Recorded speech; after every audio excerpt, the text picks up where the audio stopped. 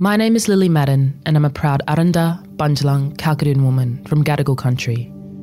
The Daily Oz acknowledges that this podcast is recorded on the lands of the Gadigal people and pays respect to all Aboriginal and Torres Strait Islander nations. We pay our respects to the First Peoples of these countries, both past and present.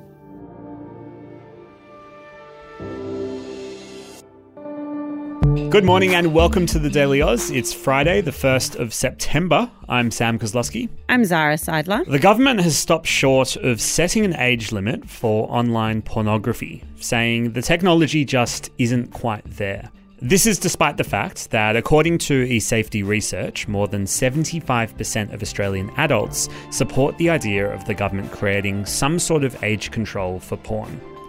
So what's led to this conclusion, and what will it mean for the safety of young people on the internet? We'll let you know in today's deep dive. But first, Zara, some news from Australia's biggest airline yesterday. Qantas has scrapped its end-of-year deadline for customers to redeem their COVID travel credits. This is, of course, what we did a deep dive on earlier this week, so we will chuck that in the show notes. But the decision does follow recent scrutiny over the airline's handling of cancelled COVID flights. Qantas customers with a credit balance can now request a cash refund instead, while Jetstar, which is owned by Qantas, says customers can use their COVID vouchers indefinitely.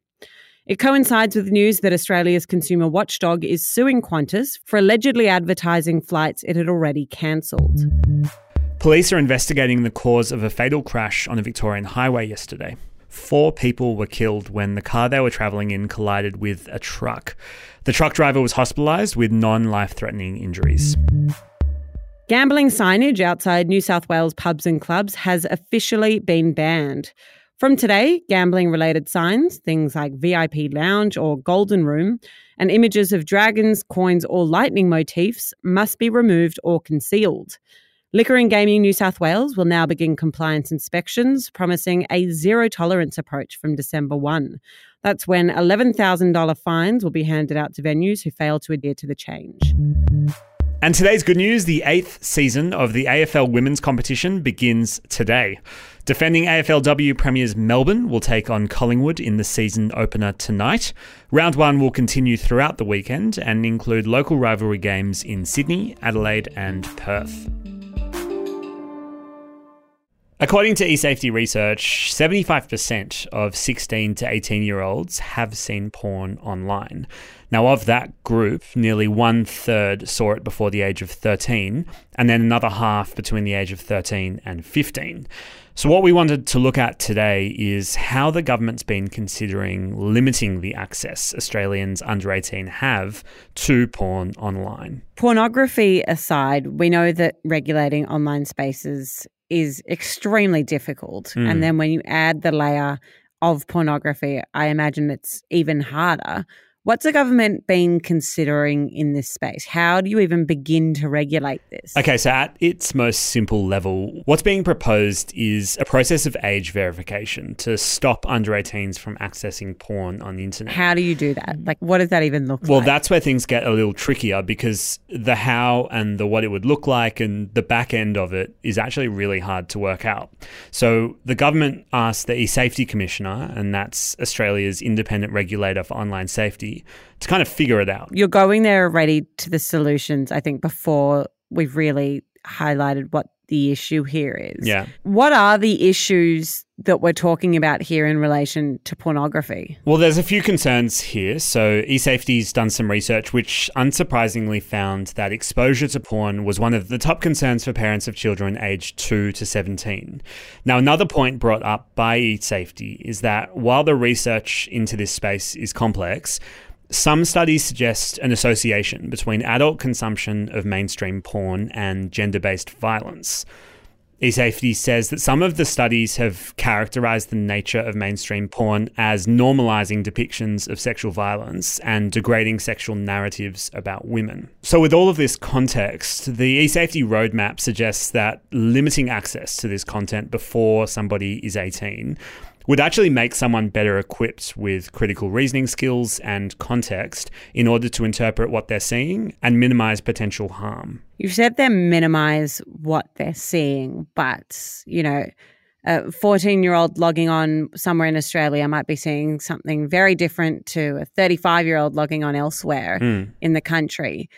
And we're using the catch-all phrase of pornography, but not all porn is the same. There's a massive spectrum, and in the creation of the roadmap, eSafety says they've consulted all sorts of people who work to make or publish porn. And the roadmap does indeed acknowledge that in a local context, many producers of local content are female and or LGBTQIA+.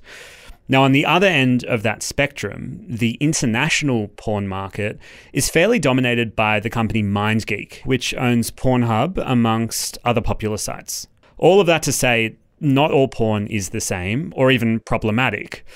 But one of the issues coming through in this report is that despite children not actively seeking out pornographic content, at present, in the wild west of the internet, they are at risk of being exposed to it anyway. So the majority of 16 to 18-year-olds have seen pornography of some description, and sometimes without meaning to.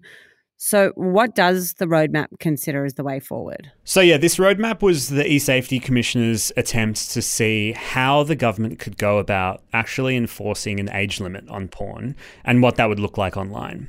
Now, my first thought when I think of age verification online is when you go to order some alcohol and you just ask to kind of input your age, and there's a drop-down menu and you select your year.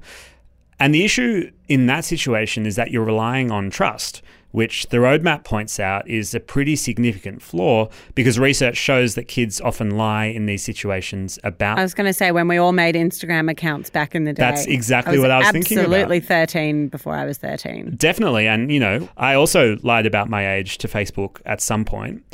So we have to look at different options, and that's why the roadmap looks at a variety of different ways the technology could work a bit better. There was proposals around facial or voice analysis technology. There was also some mention of using government-issued documents to confirm someone's age.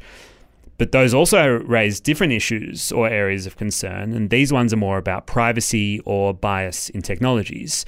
There is one interesting alternative model currently being trialled in Europe. It's called EU Consent, and the way it works is it issues an electronic token based on your age. And that way, the verification technology isn't actually storing your personal information. It's what they call a double-blind system. So the site that you're visiting doesn't know who you are, and the token issuer doesn't know what sites you're visiting. So the roadmap recommends that the government trial a lot of these technologies and see what's a good fit in an Australian context. But as well as all of that technology talk, they also insist on the investment in more education measures, which I think is really important. So you've said there that there needs to be more work done to understand what's happening in an Australian context. But I think this is one of those issues that it is a worldwide issue. It's an international issue no matter where you are. Have we seen any similar responses from any other jurisdictions? There are a few examples. I remember a couple of months ago, we reported on the fact that Utah in the US had passed a law requiring porn sites to take what it describes as reasonable steps to verify users are at least 18 years old. In response to that, Pornhub actually blocked users in Utah from accessing its content altogether, and similar legislation has been passed in Louisiana, Arkansas, Montana, Mississippi, Virginia, and Texas. The UK is also in the final stages of considering its second go at legislation that would require porn sites to verify the age of its users. So ultimately, eSafety, who works in this space, has looked around and seen what they think is the best way forward. But then government actually has to do something about it, right? Yeah, so they kind of put these recommendations to the government about how to move forward. It's then up to the government to respond. And the government have heard eSafety recommends that they go trial different technologies and perhaps find the best way to implement them. But they looked at the concerns that eSafety raised about the limits of the technology available and ultimately made the decision that it wasn't really up to scratch. So rather than testing any of these technologies itself, the government has instead taken a position where they say they're going to hold the porn industry accountable to ensure children are kept safe. It says it will keep an eye on technology to see if anything changes and perhaps trial it later down the line. That's all we've got time for today and this week on the Daily Oz. But if you did learn something from today's episode, we'd love to hear your reflections and thoughts in the questions box on Spotify. We'll be back on Monday morning. Until then, have a wonderful spring weekend.